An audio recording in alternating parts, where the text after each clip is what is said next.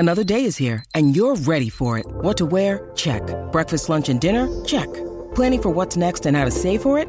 That's where Bank of America can help. For your financial to-dos, Bank of America has experts ready to help get you closer to your goals. Get started at one of our local financial centers or 24/7 in our mobile banking app. Find a location near you at bankofamerica.com/talktous. What would you like the power to do?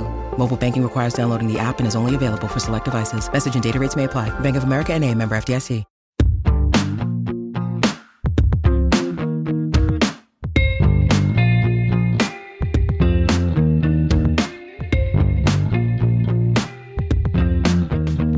Welcome to Hey YA. From great new books to favorite classic reads, from news stories to updates on the latest in on-screen adaptations, Hey YA is a bi-weekly podcast here to elevate the exciting world of young adult lit. Hey YA is a book riot podcast hosted by me, Kelly Jensen, alongside Eric Smith. We're recording on Thursday, June 21st, 2018. Hello, Eric. Hello. How is it going?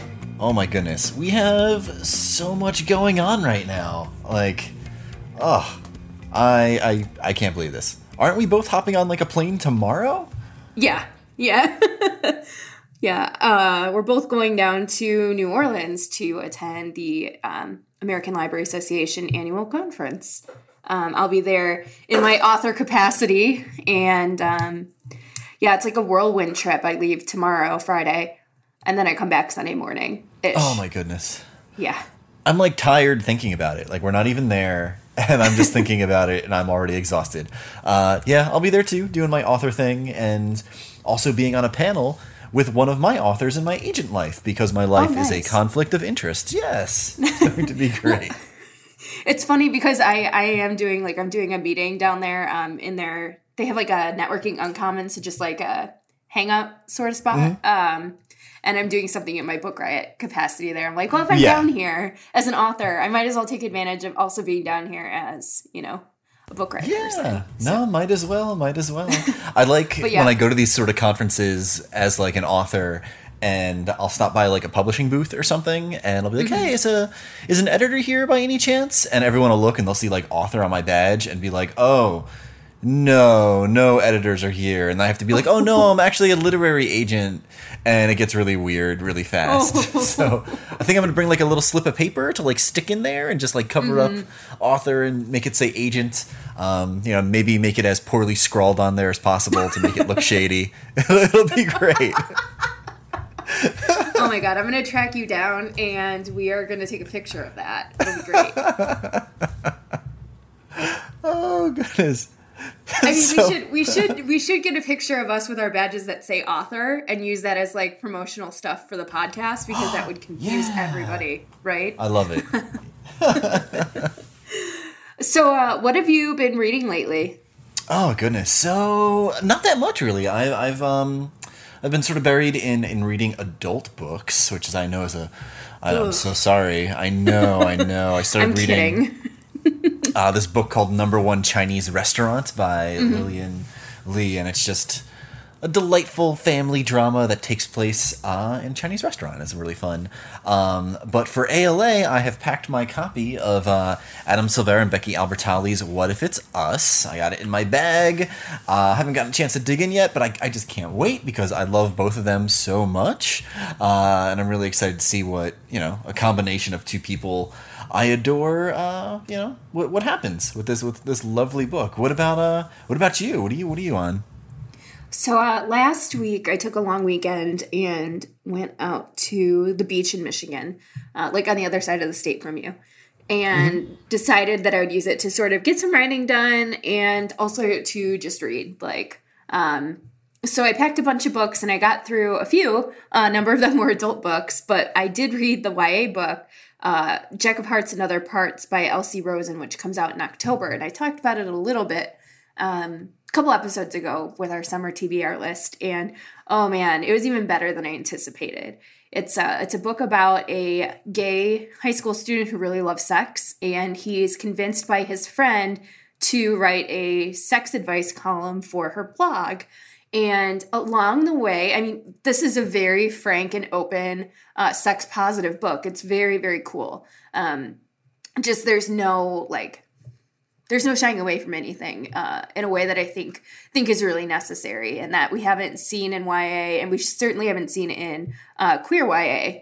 So that's one aspect of the story. The other part is that there's somebody who doesn't like that he's writing this column. So this person is sort of trying to get him to stop, and also trying to just like make his life more difficult than it needs to be. And it's a really smart book, and it's a book that I think is going to make a lot of readers really uncomfortable, but in a way that I think is really necessary for people to feel. So that was a really great read that I blew through most of it before I left, and then when I got home, I was like, I have to finish it before I do anything else, and I don't regret that at all. Oh, and man, then, awesome. Yeah, it was great. And then I started reading All That I Can Fix by Crystal Chan, which came out a couple weeks ago. And it starts with a bad storm in the middle of nowhere, Indiana, a backyard zoo that's found all of its animals on the loose, and then the utter chaos in Ronnie's life as he deals with a dad who struggles with mental illness. The voice in it is fantastic, and I'm really excited to see where it goes, because it's funny, but also that there's a really dark layer in that humor as well. And so I plan on taking that with me to ALA, and it got me thinking, how do you read when you travel? Do you read when you travel? Like, because I find sometimes I have these great ideas of, when I'm in the hotel room, I'll have plenty of time. Because really, when you're at a convention as an author, you have just a few hours of obligations that you have to fulfill.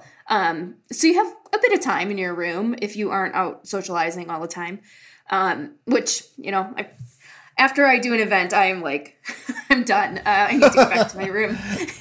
And so I always have these grand plans, and I'm going to read a lot, but I get to the room and it's like HGTV has a House Hunters marathon on, and I don't have cable at home, and somehow this sucks me in like hours and hours and hours and hours, and I don't really get the reading done that I plan to get done. So yeah, is this common? Is this just me, or do you have same strategy? Same thing happens to me. I feel like I pack up a whole bunch of books, or like I load up my iPad with like manuscripts for work, and I tell myself, oh my God, I'm going to get so much done.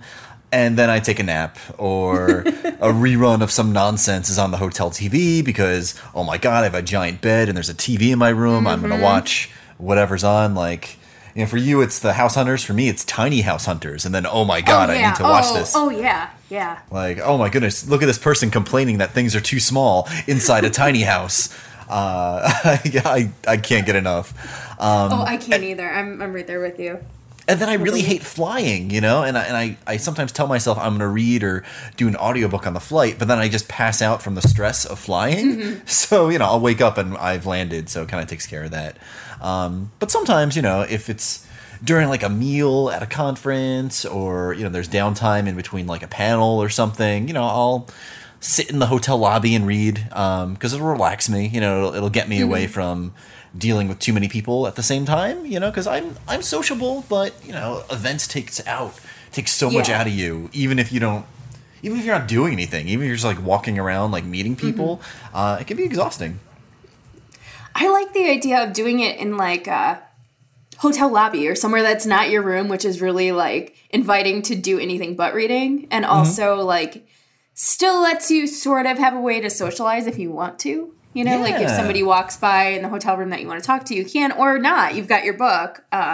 So, and at a conference like ALA, like reading is normal. So nobody would think twice about, oh, he's reading, he doesn't want to bother me. Exactly. So I like that idea a lot. I might have to try that. Yeah, do it. Yeah, then you won't get sucked into those House Hunter and Tiny House Hunter marathons. Are there any YA novels about tiny houses? I would totally read a YA contemporary about like a teen living in one, or maybe a teen is making one in their backyard, like. Here's what I want. I want a, because this is always my question.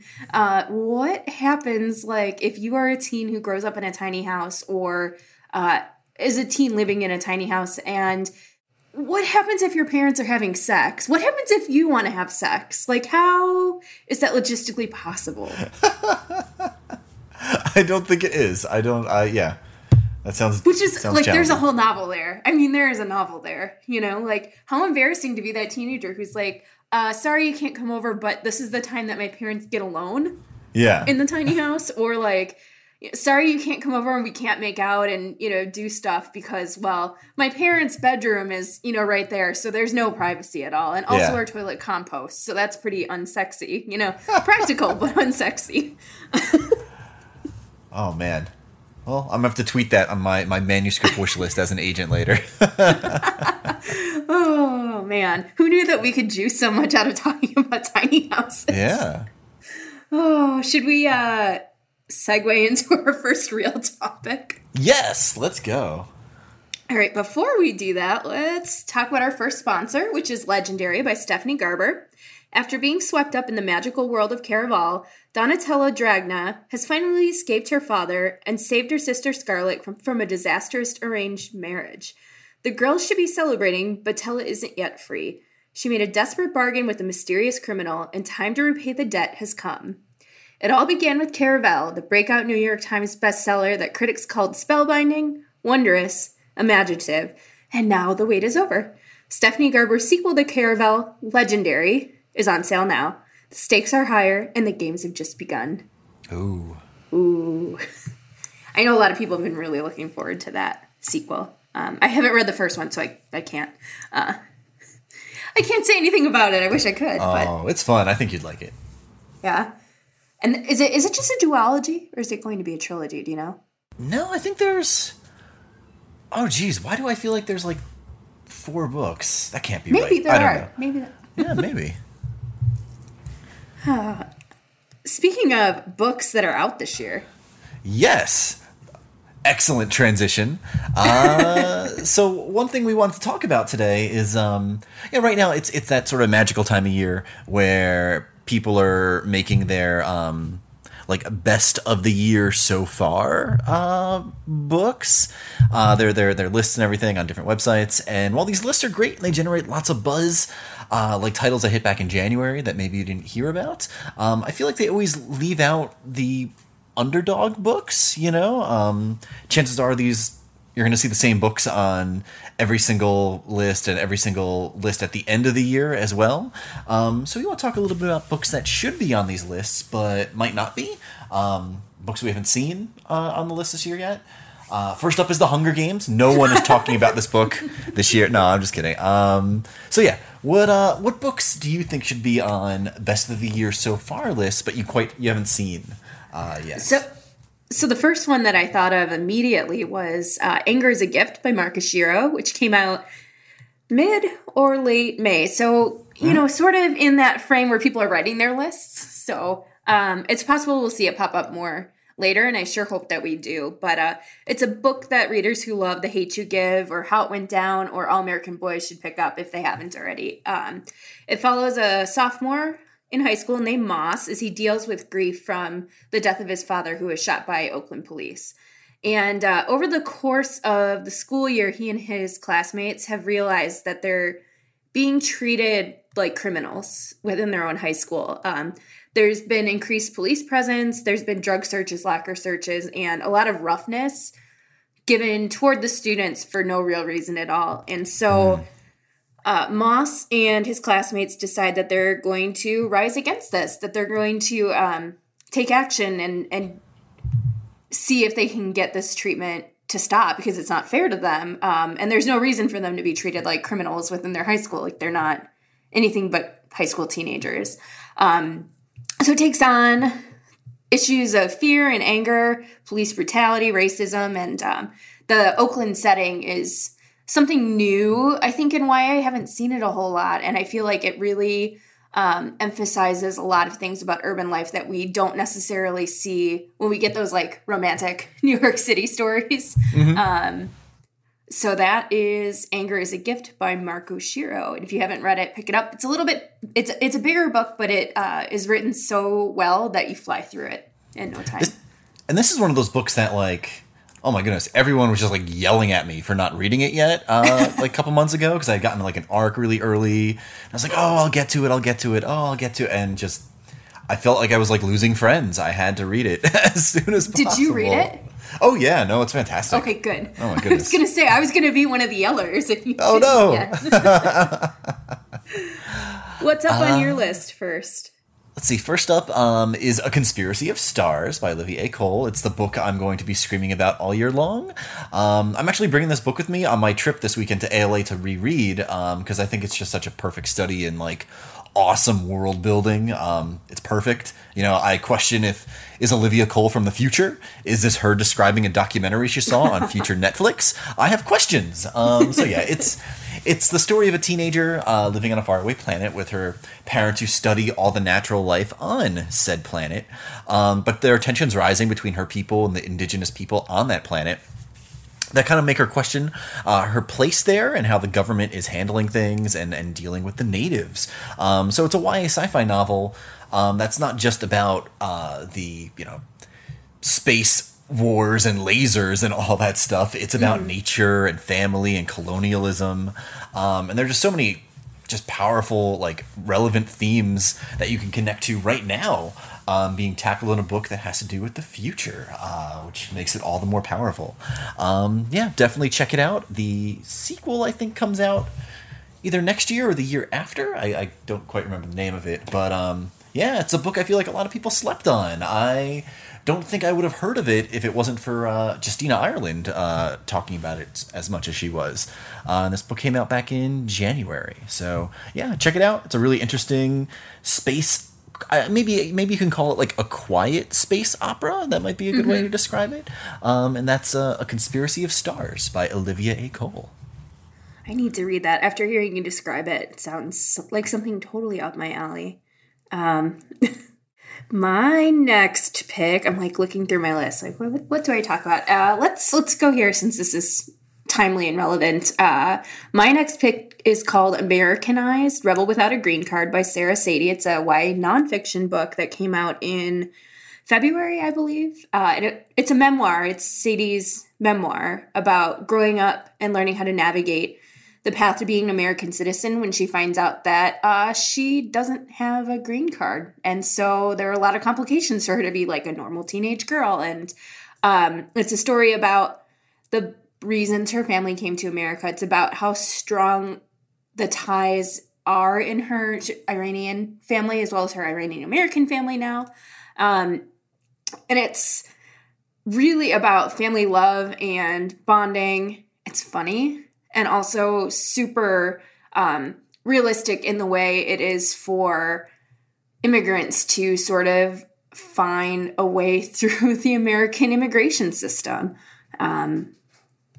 It's one of those books that you read and you just see the story playing out again and again and again. You see it in the news, you see it on social media, you see it everywhere. And I really appreciated how it was told, how it was written, and just how it gives voice to the sorts of people that we so rarely hear voices from. And that is Americanized: Rebel Without a Green Card by Sarah Sadie. That sounds awesome. I like this upswing we're seeing in YA like memoir. It's really interesting. I want to see more. Let's see. For me, let me look through. Ship It by Britta London. So I feel like this might be like my favorite YA fandom book ever written. And this, I love Comic-Con. I love all things geekery, so that is saying quite a bit. In it, we meet a teen girl who's obsessed with a popular, I guess like Buffy-esque level of fandom TV show called Demon Heart. She heads to Comic-Con, as one does. And there she's on a panel with one of the actors on that show. And the actor brushes off the idea that his character on the show is in fact gay, which destroys our main character because her super popular fan fiction is all about that fact. She's written this fan fiction about him being in love with the I think it's the antagonist in the show. So instead of the story just ending there or solely being about these two battling one another, it explodes because a video of the panel and the question go viral on the internet. So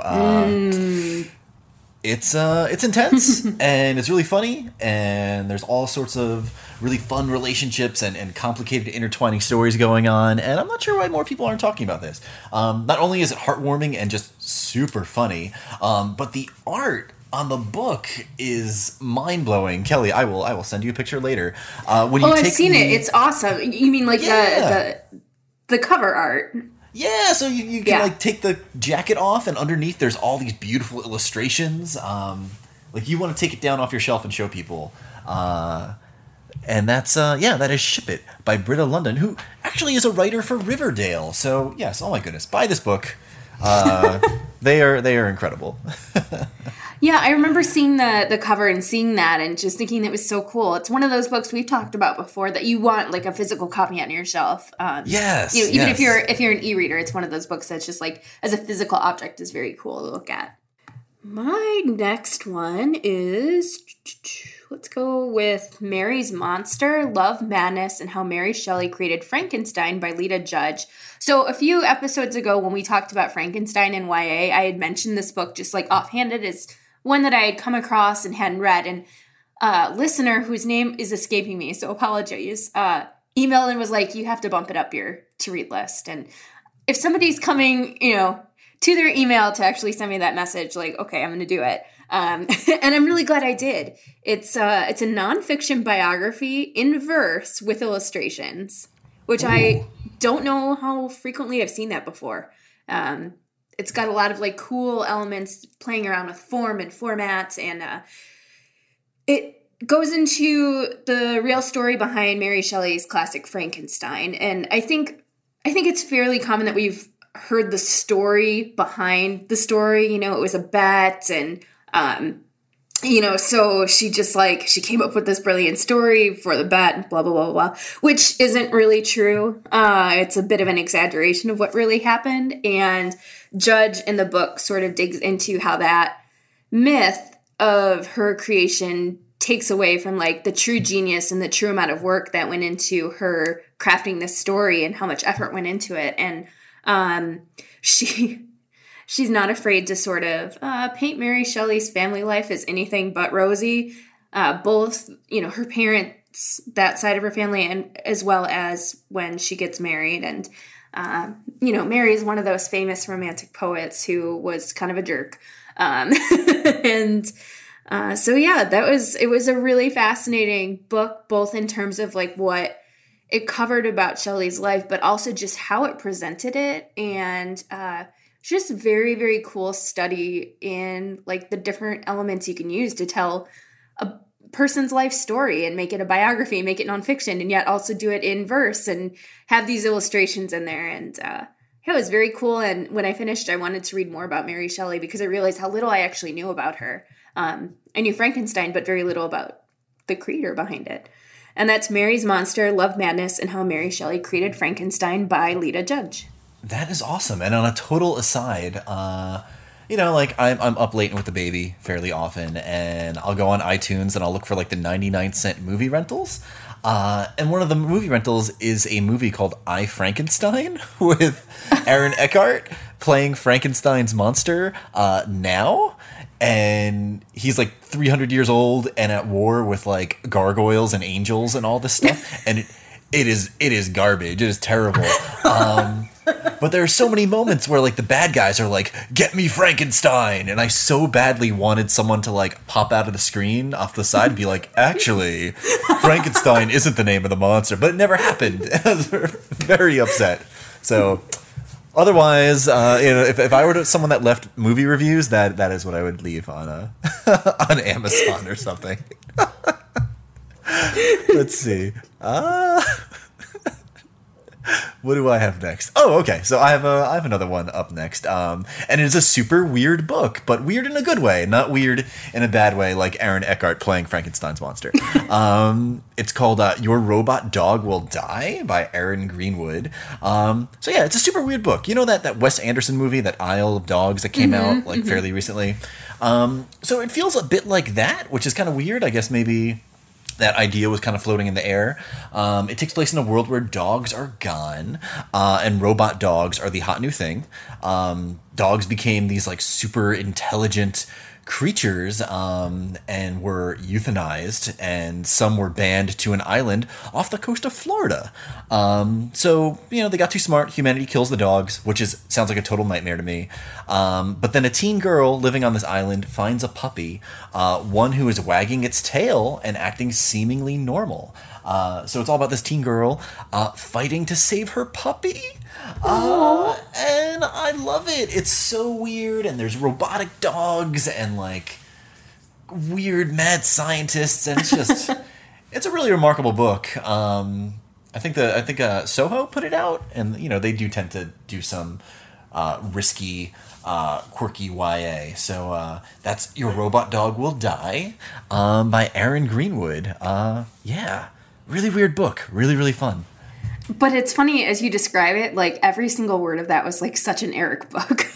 It is totally a me book. So my next one, I'm going to ask if you've read it yet, is Devils Unto Dust by Emma Berquist. Have you read it yet? I started it. It's very big. It's taking me a while to get through. But yeah, it is. You were very right recommending that I read it, because it is very, oh man, it is good. The pitch of the book is 28 Days Later meets True Grit. So obviously it's zombies plus a plague, and then add to that a dad who's on the lam, and one awesome teen female, and one awesome Wild West Texas setting. And oh man, it was like the recipe for everything I love in a book that's you wouldn't expect me to like, I guess. It just was like the perfect combination of things that interest me that didn't seem like they would go together, but they did. It's a standalone. I love, love, love the main character, who is just awesome. There's not a romance. I mean, there's a little, could be, but there's not. It's not the focus. The focus is like getting dad back and getting dad to pay his debts. And it is a big read, as you had said, but I found it to be super quick. Like as soon as I started it, that's all I wanted to do is just blow through it. And the book was optioned for a movie before it even released. And for me, like I could tell, it's very cinematic and very like it would translate very well on the big screen. And there was something else I was going to say about it, and then I totally lost it. Oh, I remember. So I'd recommended it as a book that I really liked to a friend, and she checked it out from the library, and a couple weeks later, she leaves me a Facebook message, and she goes, "You didn't tell me it would be scary." And I said, "It's a zombie novel." It's kind of, standard. Zombie novel plus plague. Like, it's going to be pretty scary. So for readers who don't like their things with any sort of, like, scary stuff, I wouldn't say it's super gratuitous, but I mean, it is at the same time. Maybe it's not one to pick up, but for readers who like that or can tolerate it in small doses, Devils Unto Dust by Emma Berquist would be worth picking up. Awesome. I think I got two more here. I talk about her all the time, but she's one of my favorite authors. It's Lauren Garibaldi's This Tiny Perfect World. Not a lot of people are shouting about it, and the plot structure is so unique and clever because as the story moves along, the story of the main character and the people around her what's the word? I don't know. It like reflects what happens in the Glass Menagerie really well. Yeah, which happens to be the play the characters are putting on. So there's just all these really neat layers there that I really like. It's a story of a teen girl that wants to just stay in her small town of Christmas, Florida. We meet a girl named Penny and her struggle between this small town life she's thought she's always wanted, and now these big city dreams that are starting to kind of creep into her head. She runs a small cafe with her dad, which was her mother's dream before her mom passed away. And she likes being in small theater productions and being with the boys she's loved since she can remember. But then she wins this scholarship to a theater camp, and this big deal teen actor shows up. And he opens her mind to the idea of something more, living in a big city and maybe having a new boyfriend. So there's a love triangle. There's a girl who can't stop thinking whether or not she wants something more than what she currently has. And there's a story that parallels a play in a really, really clever way. Pick it up if you're really into books that get very meta. And that is This Tiny Perfect World by Lauren Garibaldi. So my next one is... I'll end with a different one, but I'll go to this one since I know you have one more left. So the one I will talk about is The Disturbed Girls Dictionary by Nonika Ramos. It's this one for me is all about the style and the setup and the voice. So it's written like it's a personal dictionary. It's the journal of a girl named Macy who's been classified as quote unquote disturbed. But it's really a story about her coming to terms with grief and the unstable family that she's been living in, and sort of the trauma that she carries with her from her own childhood and the trauma she experiences as she sees her brother going through the foster care system. And she is really worried both about her brother and about her best friend, who seems to be pulling away from her in a lot of ways. And she's trying to figure out like what she can do to maintain that relationship.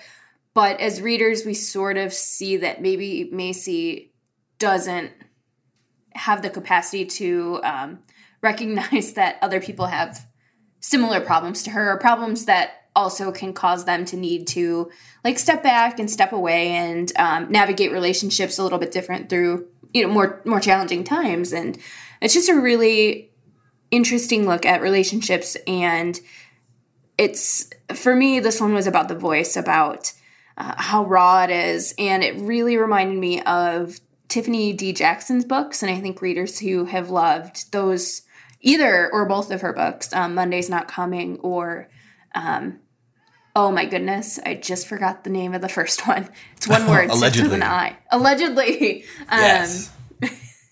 If readers like either or both of those, you would want to pick up the Disturbed Girls Dictionary. Awesome. And let's see, what is my last one? Is Heart of Iron by Ashley Poston. It's Anastasia in space. It's a space opera with a robot who just wants to love. Oh my goodness, I love this book so much. We meet a teen girl who's been saved by a roving band of space pirates and her sentient android best friend. And she's on a quest to save this robot best friend. There's a problem. He keeps glitching out. He's part of a... what is the word? So he's part of this group of robots known as metals who have been basically like hunted by humanity for rising up against them. So he's one of the last of his kind. And she's out to save him from these errors he seems to be having, even though being out in the public with him can be very dangerous. It's a little bit like, there's a graphic novel called Alex and Ada, where like a boy falls in love with his robot like assistant, I guess, and it's very quiet, and there's some fun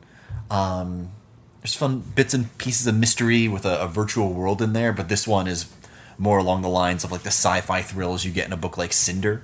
And there's a sequel coming out. Though I'd love a companion novel that's just from the perspective of her robot BFF, who's also her love interest. And hey, maybe we should talk about companion novels and look at this amazing transition.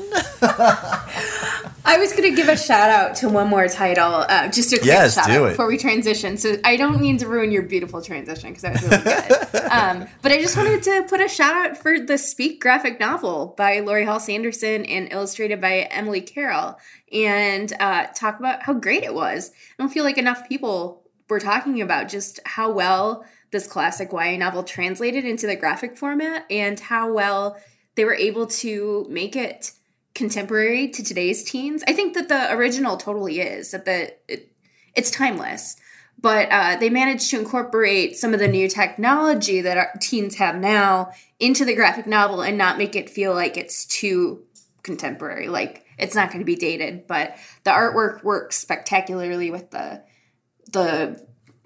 novel itself, and they just play off each other very nicely. And I hope more people take the time to pick it up, whether they have read the original book or not. And, it's not going to hurt to revisit the story as it celebrates its, believe it or not, 20th anniversary next year. And that's, wow. That's Speak, the graphic novel. Yeah, and the great thing about those graphic novel adaptations is that it'll get people that aren't super into, just reading a traditional book to get that intense story. So that's great. Yep. All right, so we're going to talk a little bit about books we wish we could see companion novels for in a minute. But first, let me talk about our next sponsor. So our second sponsor is Blood Will Out by Joe Treggieri. Are you looking for a good scare this summer? Obsessed with serial killers like Ted Bundy and the Golden State Killer? Then make Blood Will Out your next read. Ari Sullivan wakes up in a cistern with no memory of how she got there. As she pieces together the events of the past few days, trying to puzzle out her attacker, a killer is on the way back. Told in alternating perspectives of Ari and the killer. Ooh. Blood Will Out is an edge-of-your-seat whodunit for readers who like their thrillers bloody. Think Silence of the Lambs, but for teens. Oh man, this had all the words I like in it. Yeah, oh my goodness. Oh, I'm gonna have to read that. I love that. It's from the teen character and the killer. Like how... We don't get a whole lot of stories told from the villain's point of view in YA, and... do you want to... my read pile. What's that? As I add that to my to-be-read pile right now. Exactly, same. Do you want to start this companion talk? Sure. So, we were... Kelly and I were discussing our dream companion novels. Right now, I feel like we're pretty lucky. We've gotten... companion novels this year for Simon versus the Homo Sapiens Agenda with Leah on the Offbeat. We got a companion novel for Dumplin' with Puddin'. And I can't help but think, what other books out there could do really well with a companion novel? Or at least do we wish had a companion novel? Because, some of these books are a little older, probably might not get a companion novel, but I like to dream. I don't know. What do you think about companion novels, Kelly? I think they're kind of cool. I was thinking, I'd written down this note about something I was going to mention, and I might still mention it, but I started thinking about the Babysitter's Club and how I read those so much as a young reader. But they had a companion series, the Little Sister books. So they were Christie's little stepsister, telling her story. And I remember growing up, having both perspectives was really cool. As I got older, I found the little sister to be fairly annoying, but, it was cool to have that perspective of both and not having them be sequels, but rather set in the same world with familiar characters. And it gives you a whole other view into the story that you like. And I think they're a really cool way to give somebody a story without it having to be a sequel. I wrote down here that there's this other take on the sort of companion that I think is fascinating. So Blake Nelson wrote Girl, which is a 90s cult novel, I guess you could call it. And it had a couple of sequels that came out down the road. But he wrote a book last year called Boy, which took on a very similar style to Girl, but isn't a sequel or necessarily a companion. But that it's mirrored in the same style and same voice and same sort of worldview. And I thought that was a really cool way to sort of mix up the idea of, sequel versus companion. And so it got me thinking too a bit when I was thinking about what I would like to see in a companion novel or how I'd like to see it taken on. Do you want to throw out your first pick? Oh, yes, absolutely. So I just mentioned how we were lucky enough to get Leah on the Offbeat as a companion novel to Simon vs. Homo Sapiens Agenda. And, my wife and I recently watched the Love, Simon movie, which is a total delight, so much so that she watched it again with her cousin when she came over to do her hair. We all laughed and cried, same as the first time. But while we were watching it, I kept pointing to Leah and being all, she has her own book, look. And I would take Leah on the Offbeat down from my shelf, and everyone would get really annoyed with me. I just have this perfect image of you doing that while everybody's watching a movie. You're like, hey, but there's a book about this other girl in the movie. I am just the worst. But it made me think, what if we got a companion novel about Baloo?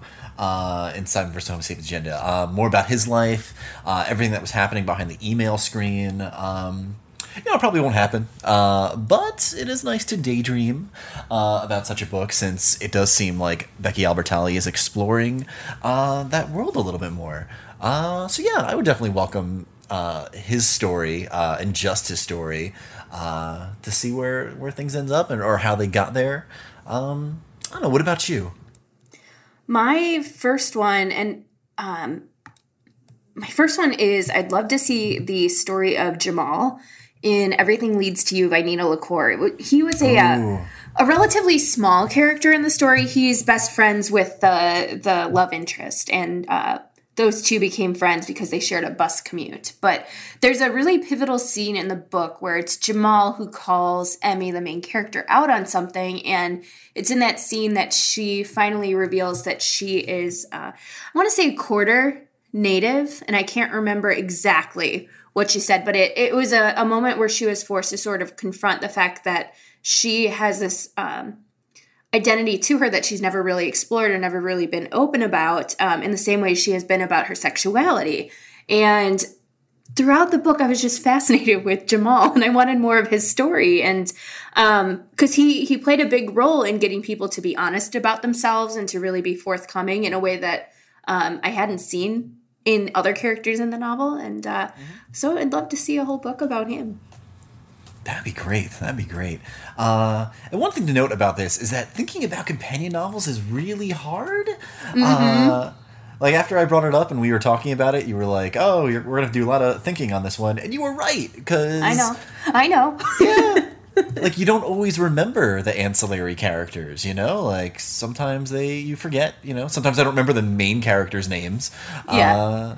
I feel like I'm going to be thinking about this for a while now when I read books. Let's see, my next one is I'd love to see a companion novel, possibly multiple companion novels, for The Rest of Us Just Live Here by Patrick Ness. I feel like this book is perfectly set up for it. Not just one, maybe two. I've said it before, this is one of my favorite YAs ever. It's about a band of teenagers living in a world where superheroes are absolutely a thing, and they're just trying to live their lives. What is it like to be a normal person amongst the powerful? You know, they just live here, as you see from the title. But the characters around the main character, Mikey, they all have these potential stories of their own, especially his one close friend who has just a little bit of superpowers. He can talk to cats and is worshipped by them, which kind of sounds like the dream superpower to me. But, you know, what is it like to almost be a superhero, but not quite? You know, I feel like his story would be really interesting.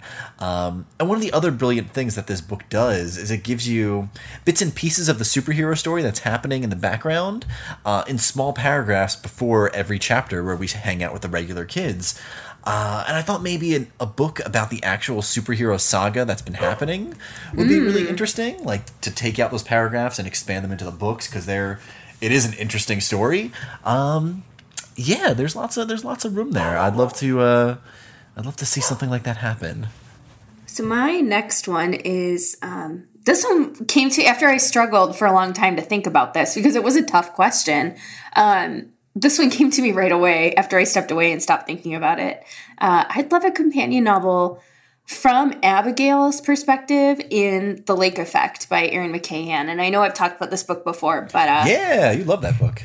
I do. And seeing that I just came from the beach that was not far from where the book was set, like it's been on my mind a little bit. And so the book itself is about this boy named Briggs, who during the summer, he takes this job helping an older woman in a Michigan lakeside town, and it's a tourist attraction. And his job is to help this elderly woman get around town and do tasks for her.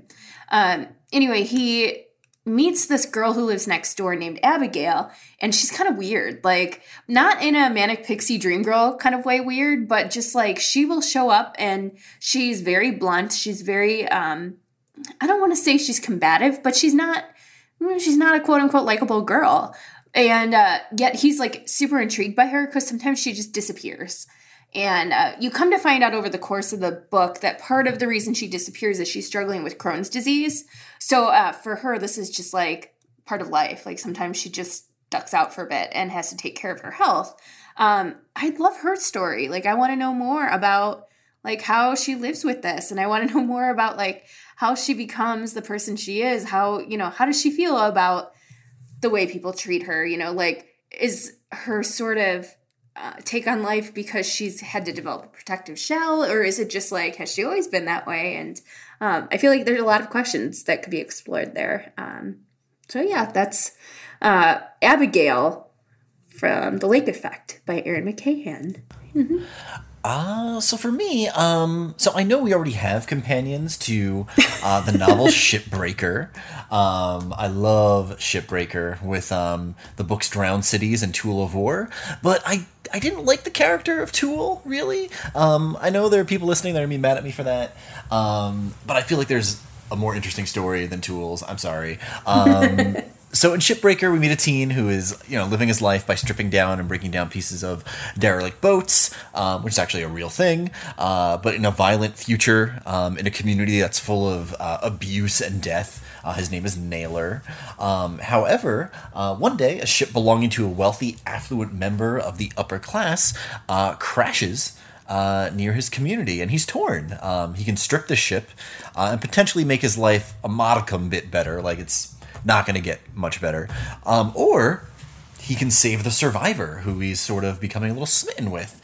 And that's who I want a companion novel for Nita. I want to see what her life is like, what her society is like.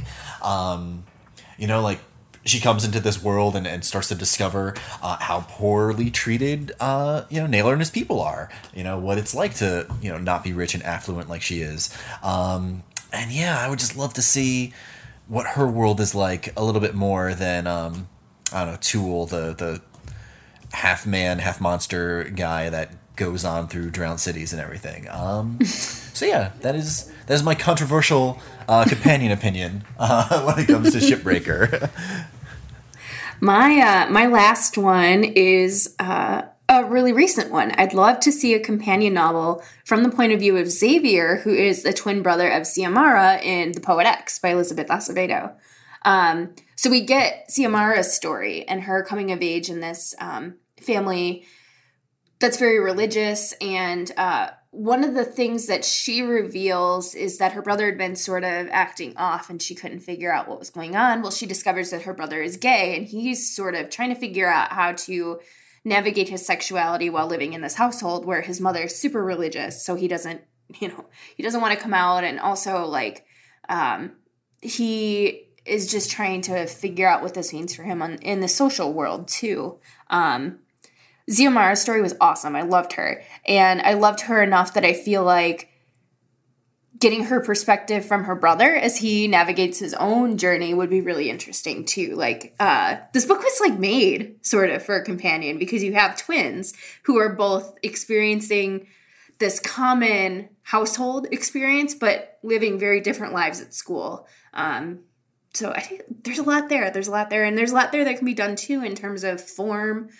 Since The Poet X is in verse, it'd be cool to see Xavier's story in verse too, but it would also work as a normal, prose novel. I keep thinking about that now. It's I want that. I want that to happen. And my last one, this one's a lot like Patrick Ness's in terms of the potential for companion spin-offs, and that is Mirror in the Sky by Didi Khorana. In it, we meet an Indian girl who is wrestling with her identity and finding a sense of place in her mostly white town, until a parallel mirror Earth is found across the universe, where scientists are detecting everything is mostly the same with a few minor differences. This sends humanity into a massive existential crisis, and now suddenly everyone feels a bit out of place.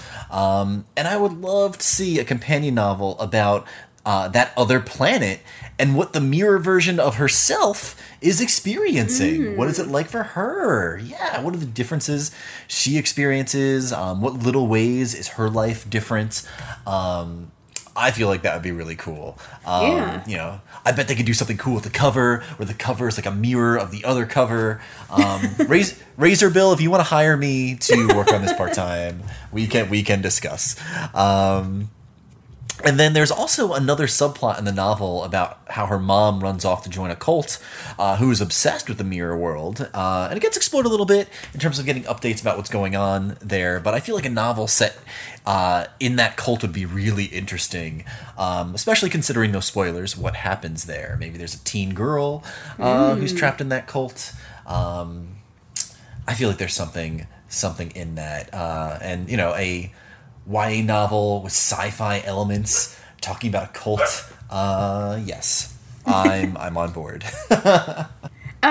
So speaking of companions, we are very good at this. We are so good at this. We're not going to get to how this is a companion just yet, but we wanted to try something out here at Hey YA. So we're going to wrap up the show talking a little bit about an experiment we wanted to try. And that experiment is we want to have a book club. But it won't be like a traditional book club. This will be the Hey YA Take on Book Club, which means we read one book.